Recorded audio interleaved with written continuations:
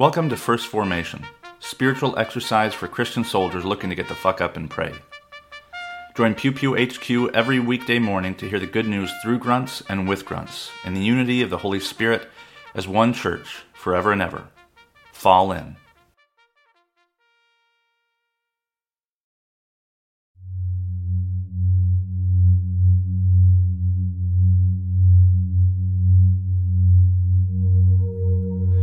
Psalm 139, verses 1 through 18. O Lord, you have searched me and known me. You know when I sit down and when I rise up. You discern my thoughts from far away. You search out my path and my lying down, and are acquainted with all my ways. Even before a word is on my tongue, O Lord, you know it completely. You hem me in behind and before, and lay your hand upon me. Such knowledge is too wonderful for me. It is so high that I cannot attain it. Where can I go from your spirit, or where can I flee from your presence? If I ascend to heaven, you are there. If I make my bed in Sheol, you are there. If I take the wings of the morning and settle at the farthest limits of the sea, even there your hand shall lead me, and your right hand shall hold me fast. If I say, surely the darkness shall overcome me, and the light around me become night, even the darkness is not dark to you. The night is as bright as the day, for darkness is as light to you. For it was you who formed my inward parts. You knit me together in my mother's womb. I praise you, for I am fearfully and wonderfully made. Wonderful are your works, that I know very well. My frame was not hidden from you when I was being made in secret, intricately woven in the depths of the earth. Your eyes beheld my unformed substance. In your book were written all the days that were formed for me, when none of them as yet existed. How weighty to me are your thoughts, O God! How vast is the sum of them! I tried to count them. They are more than the sand. I come to the end. I am still with you. Jeremiah chapter 1, verses 4 through 10. Now the word of the Lord came to me, saying, Before I formed you in the womb I knew you, and before you were born I consecrated you. I appointed you a prophet to the nations. Then I said, Ah, Lord God, truly I did not know how to speak, for I am only a boy. But the Lord said to me, Do not say I am only a boy, for you shall go to all to whom I send you, and you shall speak whatever I command you. Do not be afraid of them, for I am with you to deliver you, says the Lord. Then the Lord put out his hand and touched my mouth, and the Lord said to me, Now I have put my words in your mouth. See, today I appoint you over nations and over kingdoms, to pluck up and pull down, to destroy and to overthrow, to build and to plant. The Gospel of John, chapter 8, verses 21 through 38. Again he said to them, I am going away, and you will search for me, but you will die in your sin. Where I am going, you cannot come. Then the Jews said, Is he going to kill himself? Is that what he means by saying, Where I am going, you cannot come? He said to them, You are from below, I am from above. You are of this world, I am not of this world. I told you that you would die in your sins, for you will die in your sins unless you believe that I am he. They said to him, Who are you? Jesus said to them, Why do I speak to you at all? I have much to say about you and much to condemn, but the one who sent me is true, and I declare to the world that I have heard from him. They did not understand that he was speaking to them about the Father. So Jesus said, When you have lifted up the Son of Man, then you will realize that I am he, and that I do nothing on my own, but I speak these things as the Father instructed me, and the one who sent me is with me. He has not left me alone, for I always do what is pleasing to him. As he was saying these things, many believed in him. Then Jesus said to the Jews who had believed in him, If you continue in my word, you are truly my disciples, and you will know the truth, and the truth will set you free. They answered him, We are descendants of Abraham and have never been slaves to anyone. What do you mean by saying you will be made free? Jesus answered them, Very truly I tell you, everyone who commits sin is a slave to sin. The slave does not have a permanent place in the household. The Son has a place there forever. So if the Son makes you free, you will be free indeed. I know that you are descendants of Abraham, yet you look for an opportunity to kill me, because there is no place in you for my word. I declare what I have seen in the Father's presence. As for you, you should do what you have heard from the Father.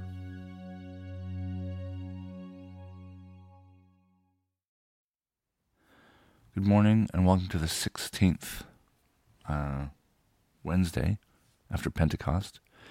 This is Brother Logan Isaac broadcasting from Walkersville, Maryland. This morning's readings come to us from Psalm 139, Jeremiah 1, and John 8. But September 22nd is the feast day of a very early soldier saint, well, a number of early soldier saints, Maurice and his Theban legion. Maurice is known as an African saint. He's depicted in many places with dark skin, and Thebes is now what is now Luxor in Egypt. And according to legend, and most of it is little more than legend, but I'll get to why that may not be all that important in a second.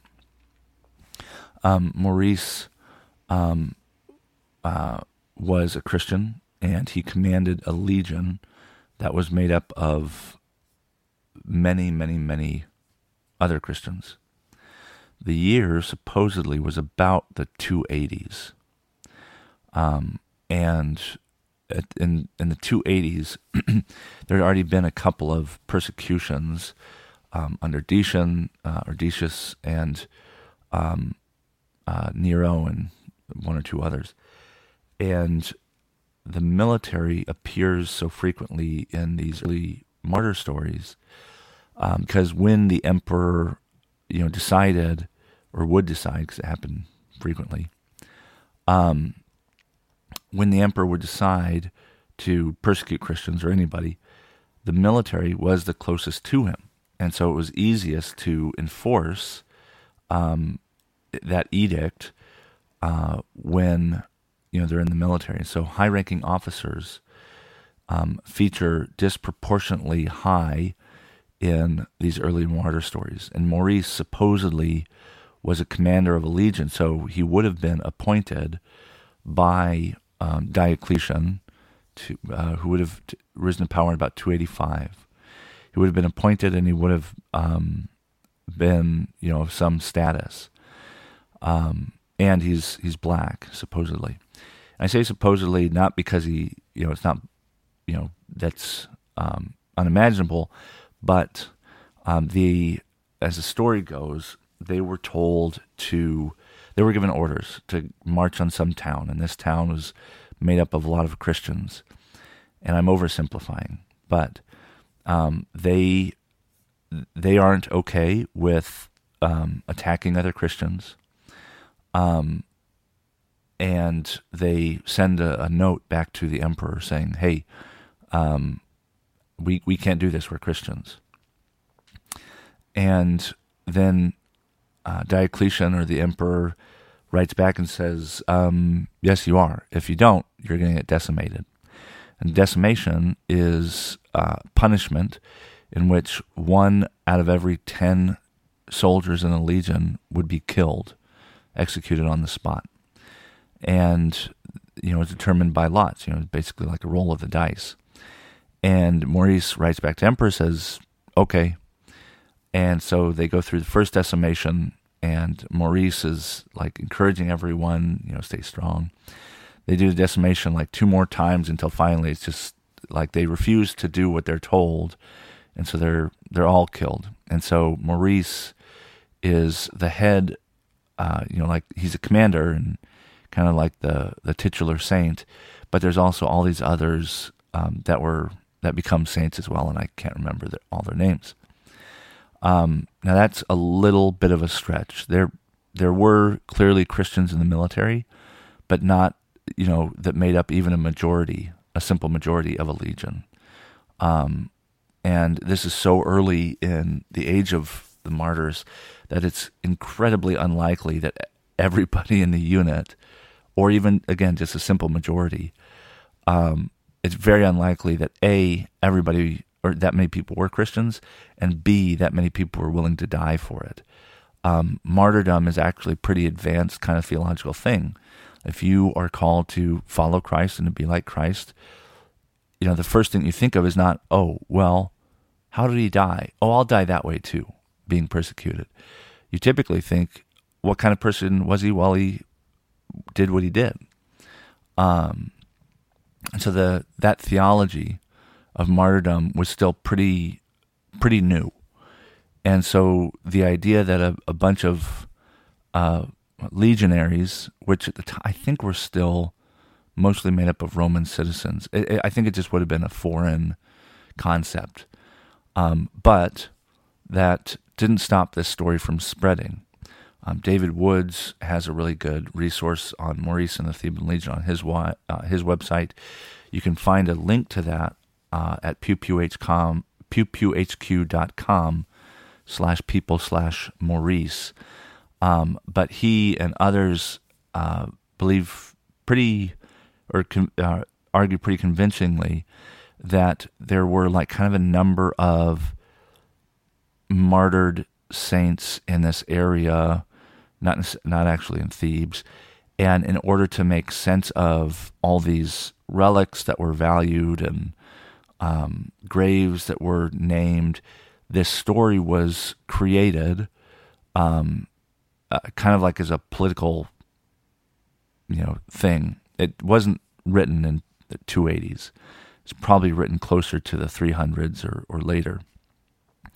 And again, David Woods has all this on his website, and it's really interesting. However, and he argues convincingly that it's a legend. Not, very little of it is based in fact. However, Maurice was such a popular saint that his story gets told and retold, and et cetera, and it appears in the Golden Legend. It appears in Butler's Lives of the Saints, and Maurice is even to this day the patron saint of the infantry. And there's a Saint Maurice medal or award that's given by, I think, the Catholic Military Archdiocese. And it's ironic because he's killed for disobeying orders that he could not carry out as Christian. What I find just a little troubling is that they apparently are okay. There's no indication that they were not okay killing anybody, just not Christians. And so it's a little self-interested for the church. Well, we're not going to kill other Christians, but other later soldier saint stories, or at least the ones that are depicted later, like Maximilian, like Victricius, they say, well, I can't kill, or Martin, in the 350s, they say, I can't kill anybody. I can't fight, but I'll be a soldier, is what Martin says. Most of them say, it violates my conscience and the word of God to serve in the military, and whether that's idolatry or killing is kind of debatable. But most soldier saints were opposed not just to killing Christians, but to killing anybody, either as a form of idolatry or as an ethical violation of the Beatitudes or something.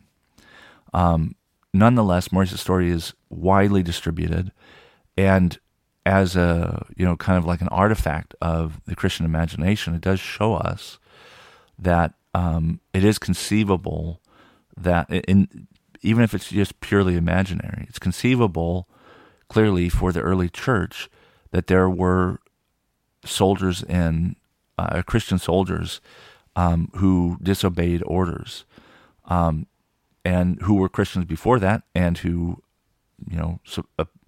we can assume were obeying orders and were doing their thing. And David Woods' translation, you can pull out these really interesting quotes from Maurice and his subordinates about, we've served you long enough, and don't forget whose God we serve, and is your God too? Even though Diocletian was not a Christian, they're making the point that our God is the only God, and we're trying to do right by you. We've obeyed your orders thus far, but this is a bridge too far. And so I encourage you to go check out David Woods' link on the Pew Pew HQ website. But Maurice and the Theban Legion are probably, a fanciful tale, but one that still inspired the early church and reflects what those early beliefs were, and desires and interests and motivations were in the earliest Christian communities. The prayer of St. Maurice from the Catholic Military Archdiocese. St. Maurice, most blessed and honorable patron saint, you who fought so valiantly on the battlefield of faith, steadfastly opposed the tyranny of earthly rulers, boldly confessed faith in the one true God, and preferred to die by the sword rather than betray your Lord Jesus Christ, pray for us. O holy martyr and loyal soldier of Christ, obtain for us the courage to persevere in truth, to be a light in the darkness of the times in which we live, and to defend the honor of the Church wherever it is opposed. Obtain also for us the grace to endure patiently all the trials and hardships of this life, and to carry our cross in the spirit of prayer and self-denial. We ask this in the name of Jesus our Lord. Amen.